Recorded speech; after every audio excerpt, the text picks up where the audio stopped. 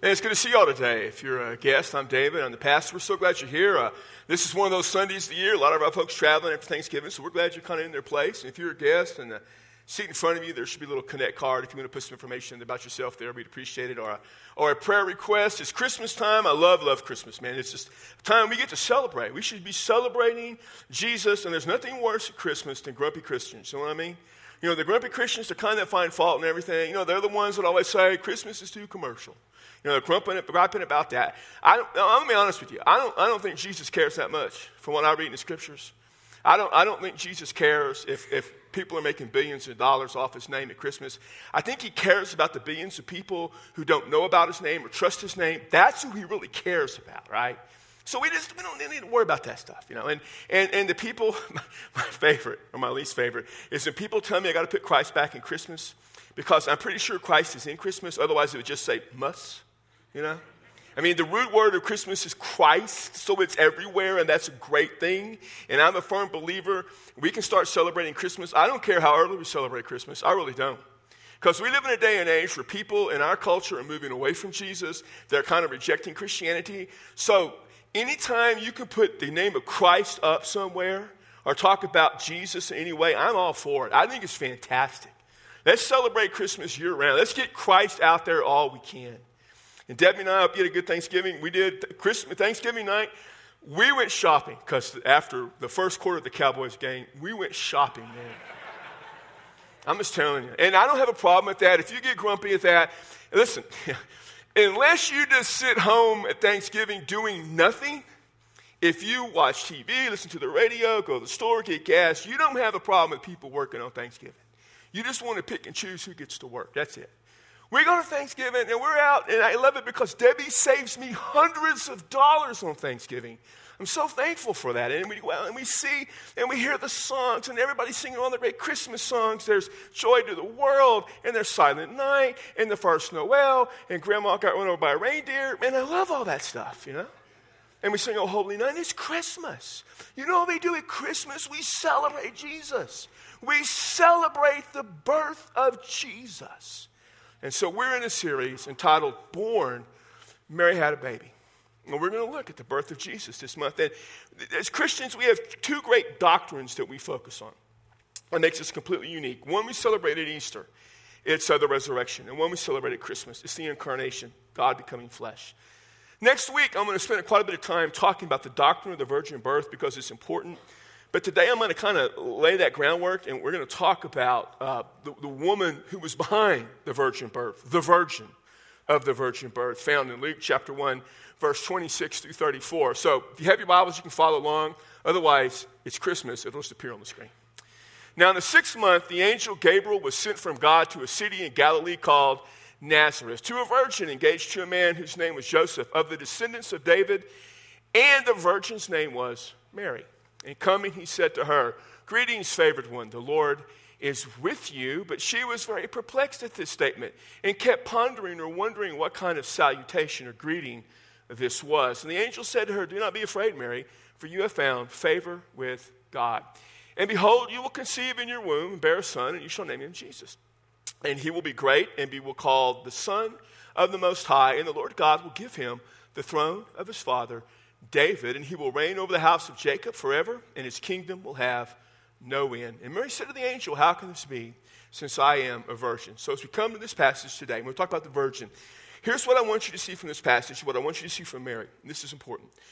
The value of life is found in Jesus. It's that simple.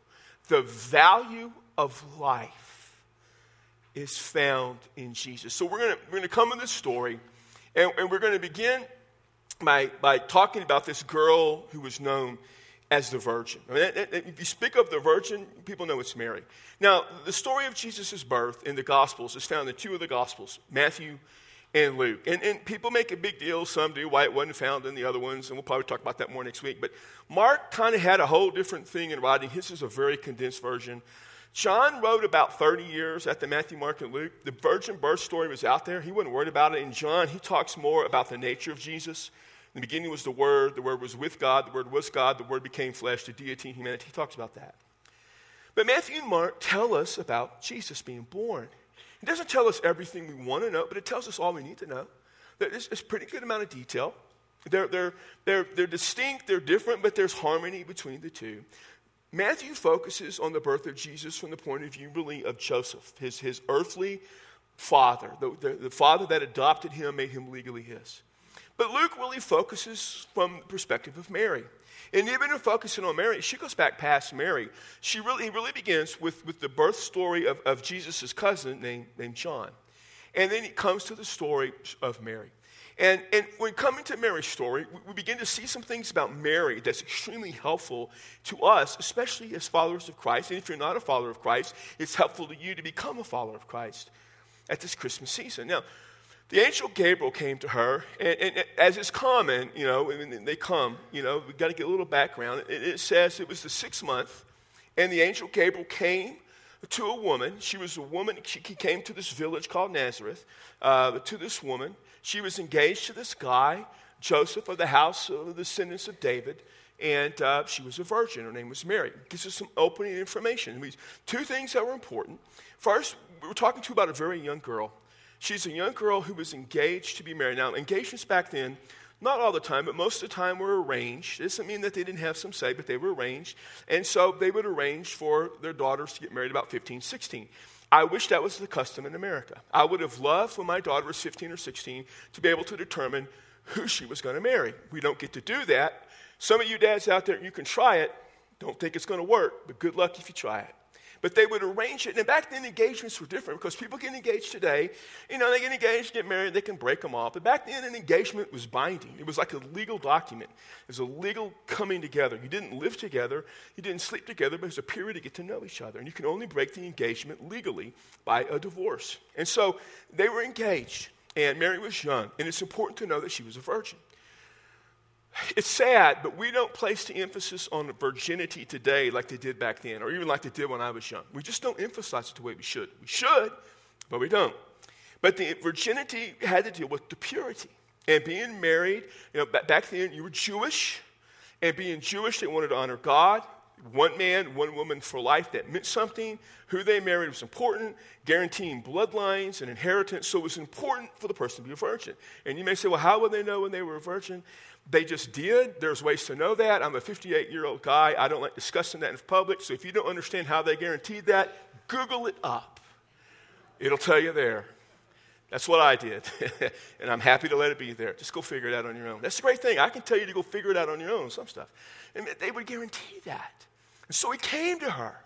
And then he greeted her. And he did the typical angel greeting. Part of it, he said, don't be afraid. Angels in the Christmas story are always saying, don't be afraid. Joseph, don't be afraid. Zechariah, don't be afraid. I've had people tell me, I've had an angel visit me. What'd they say to you? And they began telling me what they said. I said, you didn't have an angel, because the first thing the angel would say is, don't be afraid. That's like the calling card. Don't be afraid. And here's what he said to her. Greetings, highly favored one. The Lord is with you, for you have found favor with God. That's what it says. Now, the word favored is important. That's the key to all this. It's used twice. It means grace. In the Greek, it is grace.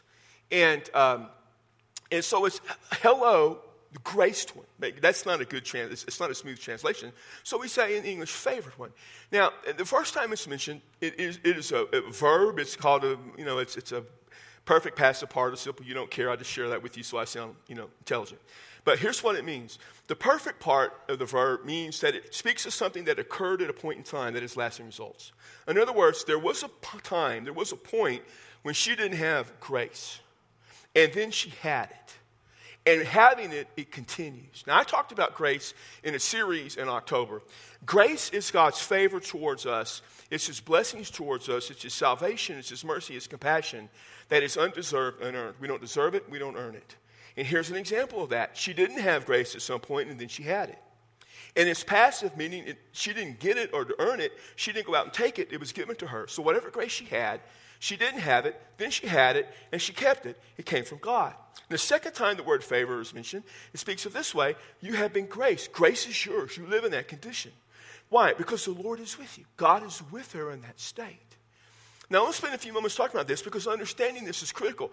Some of you come from a Catholic background. Maybe you're still Catholic. And I'm not saying anything negative about Catholicism. If I could pronounce it correctly, that would help, about Catholics. I'm just speaking of the difference in what we need to understand. Catholics, you've often heard it translated, Hail Mary, full of grace. That doesn't come from the Greek, it comes from the Latin. So when they translate the Latin into English, it's Hail Mary, full of grace. In Catholicism, grace is basically seen, it's kind of a crude statement, but it works as a commodity. In other words, it's something you possess, you have in varying degrees. You can have so much of it. You can have 20%. You can have twice as much grace as me, whatever. That's how they look at it. And in the Catholic view, Mary already had grace. At some point, she already had grace. Now, in Catholicism, because they believe that Mary never had original sin, that's why you have the Immaculate Conception, they would understand that Mary kind of always had grace. Now, I'm not a Catholic scholar, and Catholic scholars would find plenty of fault in what I say. This is kind of a crude assessment, but it's accurate enough. And so in Catholicism, grace is something you achieve, something you get, something you pull in. It's something you earn, and you earn it by faith. See, grace and faith matter. It's just that to Catholics, in their theology, faith comes before grace. You have faith, you do acts of faith, you earn grace. So, when a baby is born, that baby needs to be baptized as soon as possible, I think on the 8th day, because they receive grace and the baby's protected. When I went to Laredo, as soon as I got there, my custodian, who was Catholic, her grandson died at birth. And she was terrified, she was scared, she was distraught because she believed the baby went to hell because he had never been baptized. It took a lot of time to help her work through that. The belief is you have to receive grace through acts of faith. Communion is an act of faith. You receive part of grace. When you go to confession and you're given penance, you receive grace. So grace is something you earn, you get. It's something that's contributed to you. Faith comes before grace. Well, as a follower of Christ that comes from an evangelical background, Baptist, we understand, as do most people, other denominations, that grace and faith are gifts of God. It's not something you earn. Paul says, for by grace are you saved through faith, Ephesians 2:8. Not of yourself, it's the gift of God. Grace is not something that's from you, it's God's gift, so is faith. Grace comes before faith. We are graced by God, and in giving us grace, he also gives us the faith we need to trust him. Now, why is this important? Because we need to understand there was nothing about Mary that forced God's hand, that she didn't earn, she didn't deserve any of that. In fact, let me say this. Mary found favor not because she deserved it, but because God decided it. God decided on Mary. That's important to us. Because in choosing Mary, what matters when God graced her and gave her faith is how she responds to God. So now we're going to kind of see how she responds to God. So the angel has more to say to her. He says, you're going to conceive in your womb. And you're going to give birth to a son. You're going to name him Jesus. Now, on the surface, it's no big deal. Because she could say, okay, I'm engaged to Joseph. Joseph and I are going to be married. At some point, we'll have a child. Okay, he'll be a son. Great, you're predicting that. Name him Jesus. Jesus means the Lord saves.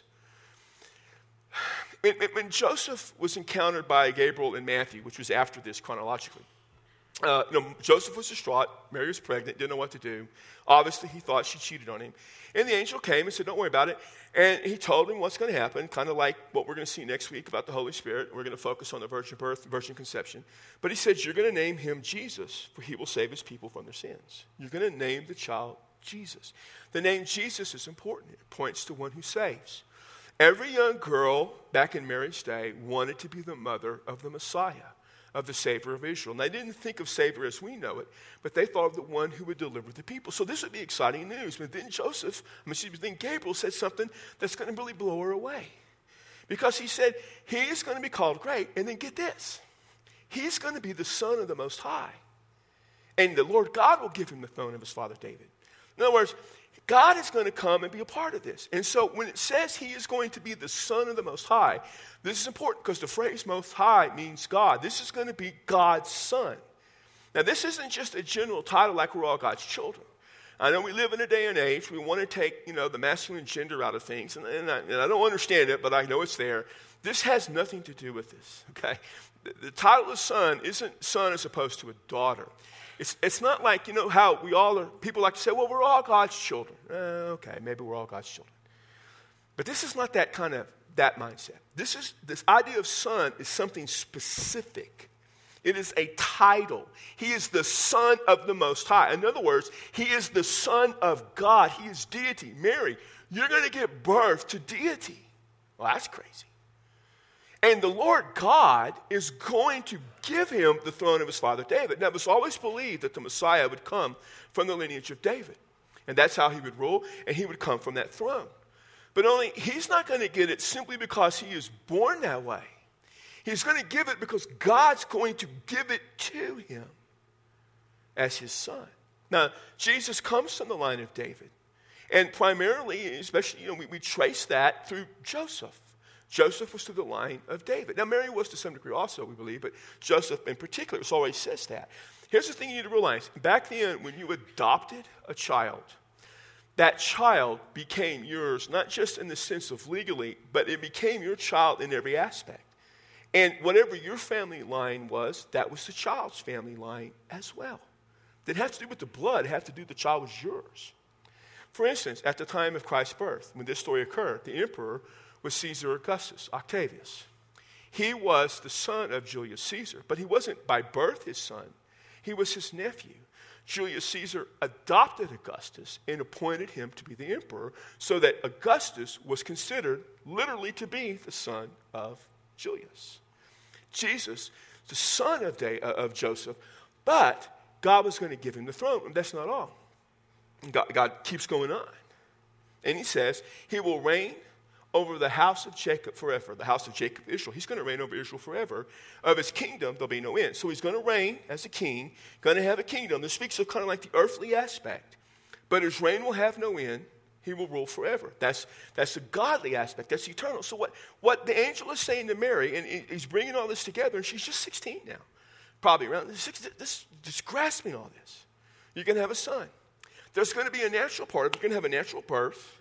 There's going to be a human part of it. He's going to be the human Messiah. But there's something else. There's something unique. There's something divine about it. He's also going to be God. He's going to be God in the flesh. That's pretty crazy. So Mary just asked this question. How can this be? Well, I'm a virgin. She's not doubting, but she's just saying, how is this going to happen?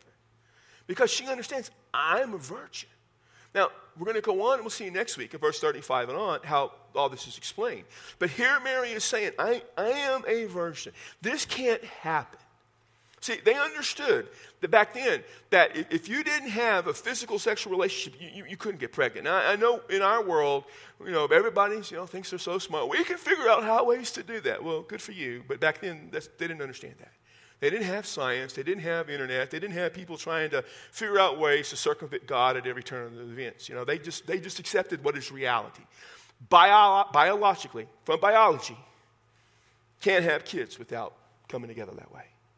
She says, I can't do this. Now, I want you to understand something about Mary just for a moment.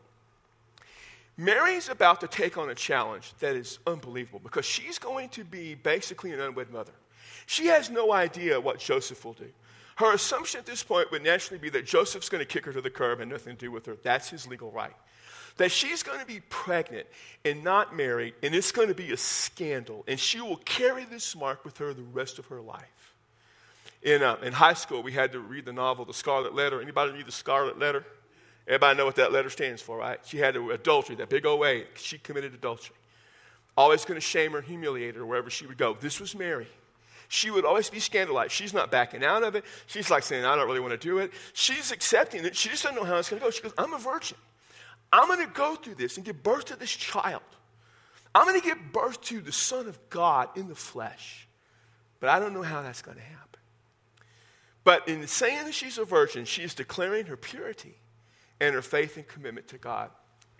One of the things you need to realize about Mary, and sometimes as Baptists, because other people go so far out there and almost deify Mary, we kind of ignore Mary. We kind of run for her, but we shouldn't embrace Mary. Because she has the value. She has the characteristics. She has what we should want. She has this unbelievable faith. She trusts God. She doesn't question it. She goes, okay, that's fine, but I'm a virgin. I believe you. How's it going to be? So Mary at this point in her life is exhibiting faith. Now, remember what I said earlier? Grace comes before faith. Mary was graced by God. Because she was graced, she has faith, not the other way around. Mary was favored by God not because she deserved it, because God decided it. When God decided it, she accepts it. Here's the thing about Mary that's important. Mary had qualities that gave her credibility in her service to God. There were things about Mary that gave her some credibility. And this is the thing. There's nothing that Mary did that made her deserve this. But when God was going to bring Jesus into the world, when God the Son was coming into flesh, there were certain things that needed to happen. One, they needed to have a virgin. Jesus needed to have a virgin for this because, he had to protect his lineage. He had to protect the credibility. As it was, Mary would spend her entire life being scandalized. But Jesus needed to be sure that from a doctrinal standpoint, there was the credibility of the virgin birth. Jesus needed someone who was Israelite, who was going to be connected to the house of David like she was to Joseph. Jesus needed someone, if he was going to come into this world, who was going to be a person of faith like Mary. So Mary didn't earn it, but she didn't discredit herself either. An important thing to learn, God will use anyone for his purpose, but that doesn't mean that God doesn't look for certain things in the people he uses. For instance, when God looked for someone to sing, he didn't consider me. It's not that I can't sing. It's just I can't. I mean, I can sing words. I can't hit notes. Debbie used to say I could hit one note. I would sing a song, and she said you hit that one note about 5 times. That's pretty good. We used to play a song. I used to hum and see if she could name that tune by my humming. We don't do that much anymore because we were younger and foolish. And I have no singing ability. So God didn't say, God could have called me into the music ministry, or what is it, Brian, they call it now, worship ministry, whatever they call it now. He could have called me there, but he didn't. I had nothing useful for God. I can't play nothing. I can play the radio. That's it. I can't play nothing. But what I can do is what I do. So God looks at us to where we're able to serve him. But from a moral standpoint, from a character standpoint, what's important to realize is that Mary never disqualified herself. Here was this unbelievable woman, this virgin, that God was going to use because God decided to do that. And the thing about Mary that we need to realize is she always had this connection to Jesus. The story of Mary is a story of being connected to Jesus. That's what Christmas is about, a connection to Christ. So what I want to share with you for the next few moments about being connected to Jesus. What it means to be connected to Jesus. Every time you see Mary, in the birth account, she's connected to Jesus. At the end of Luke chapter 2, at the temple, she's connected to Jesus. In John chapter 2, the wedding feast of Canaan, she's connected to Jesus. In John 19, on the cross, there's Mary. She's connected to Jesus.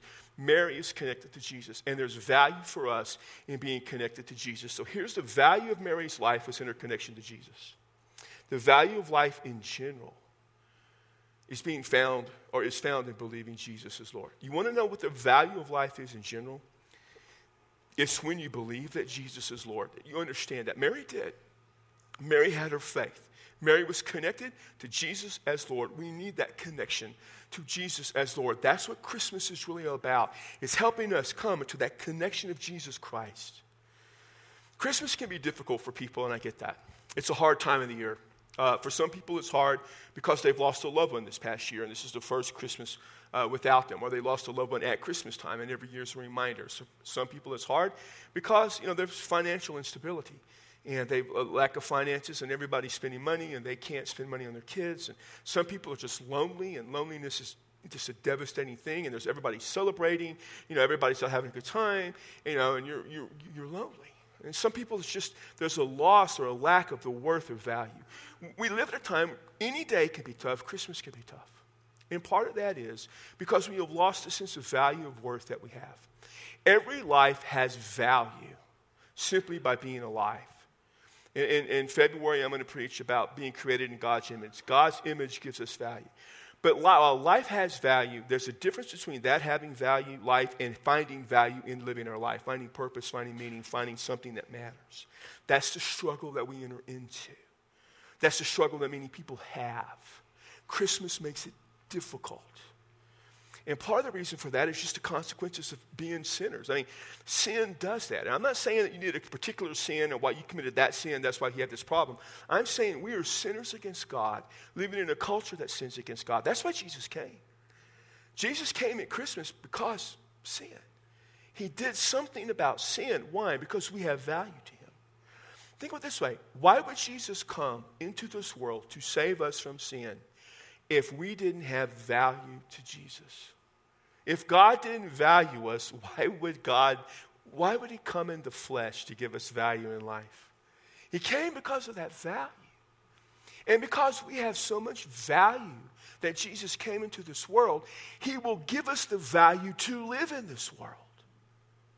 But that value to live in this world comes when we put our faith in Christ in him. If you don't put your faith in Christ in Jesus, you will not experience that value. You will keep living a life that lacks meaning and purpose. Some of you today, what you do need to do is to trust Christ. You don't do it because you deserve it.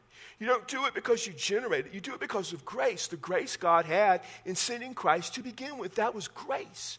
And the grace God has in his willingness and his desire to give your life meaning and value, to save you from sin. That's where value is. And some of you struggle at Christmas because you don't connect with the Christ of Christmas. And your life lacks that meaning and purpose and value. The value of life, specifically, is found in honoring and serving Jesus. So Mary, if we were to read on, we'll see this next week. In verse 38, she says, I am your servant. Do with me as you choose. Mary's saying, I'm here to serve you, God. I mean, Mary is this unbelievable person, 16 years of age, who honors and serves God. If you were to keep reading in Luke chapter 1, you come to the Song of Mary, the Magnificat, the Song of Mary, where she honors God. You have this serving God. I mean, think about how she's going to honor God. She's going to experience humiliation, scandal. She's going to experience persecution by carrying in her womb the Son of God. But I'm going to bring honor to God by doing that. She's going to serve God all her life. She's going to raise up Jesus to be the Messiah. She's going to serve the Lord no matter what the cost. And by the way, Joseph also. And we're not talking about Joseph, but Joseph should get a ton of credit. These people live their life that way. And too often, we don't live our life honoring and serving God.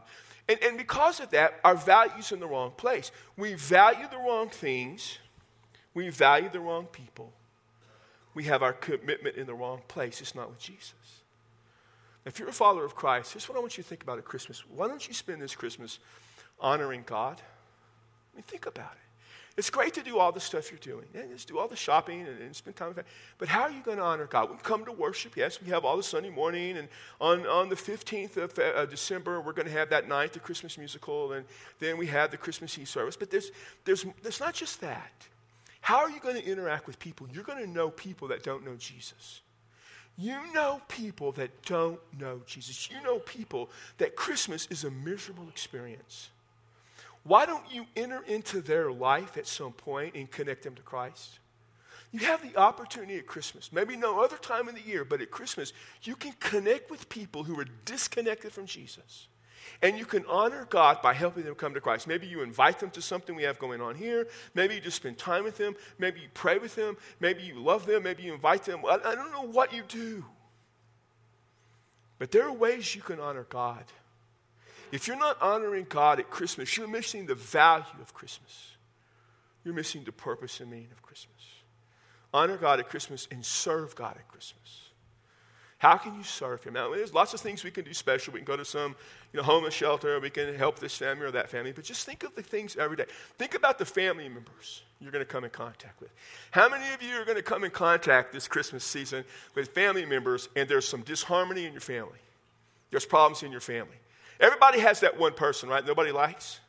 Think about that one person in your family nobody's likes. And if you can't think of who that is, guess who it is? Yeah,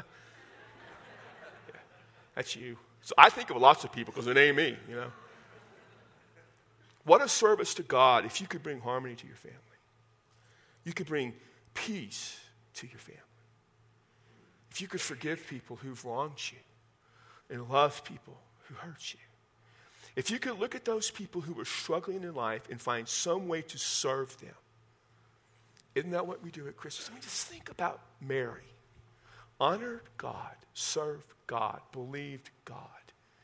When you come to this virgin, the woman who gave birth to Jesus, it was purely by grace that God picked her. But when he picked her, she believed, and she honored, and she served.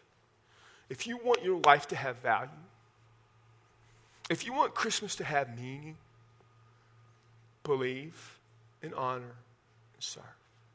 Some of you need to believe that Jesus is the Lord. It's Christmas. We celebrate his birth, but you don't believe. You're missing the whole point of Christmas. So today, why don't you give your life to Christ? Right now, you can simply trust him to be your Savior and say, Jesus, I want to trust you to save me. In just a moment, we'll have an invitation. There'll be people standing here. Maybe you want to come and talk to one of them, one of the guys, one of the ladies, and say, I need to give my life to Christ. Some of you ladies, if you're more comfortable talking to another woman, and hopefully there's going to be one down here, you can say, I want to talk to you about giving my life to Christ. Some of you, you need to honor God this Christmas. So how are you going to do it? Right now, instead of singing, just think, how will I honor God? This is the whole month of Jesus. How am I going to honor God at Christmas? And some of you need to think, how am I going to serve God? How will I, it's Christmas, how can I serve you, God? In what capacity? Make the commitment to honor God. Make the commitment to serve God. Listen, if you're struggling, if you're one of the lonely people, the people who thinks that life has no value right now, we're going to be up here. Come talk to one of us. We'll pray with you. I don't know what you need to do. But I hope this Christmas you'll do this. You'll find value in your life in Jesus. So, Father, we thank you for sending Christ. Because without him, we're lost. We're just flat lost. And we're in rebellion against you, and we're your enemy. But you sent Jesus to save us, and we glorify you. And Father, you used Mary. And my prayer is that all of us could be like Mary, just to let you use us, to give ourselves to you. I pray that all of us would be visited by your grace. And in grace, we would respond in faith to trust you. And that we would believe, we would honor, we would serve. And we would find value for our life in Jesus, in whose name we pray. Amen. Would you stand? We'll be here. You come.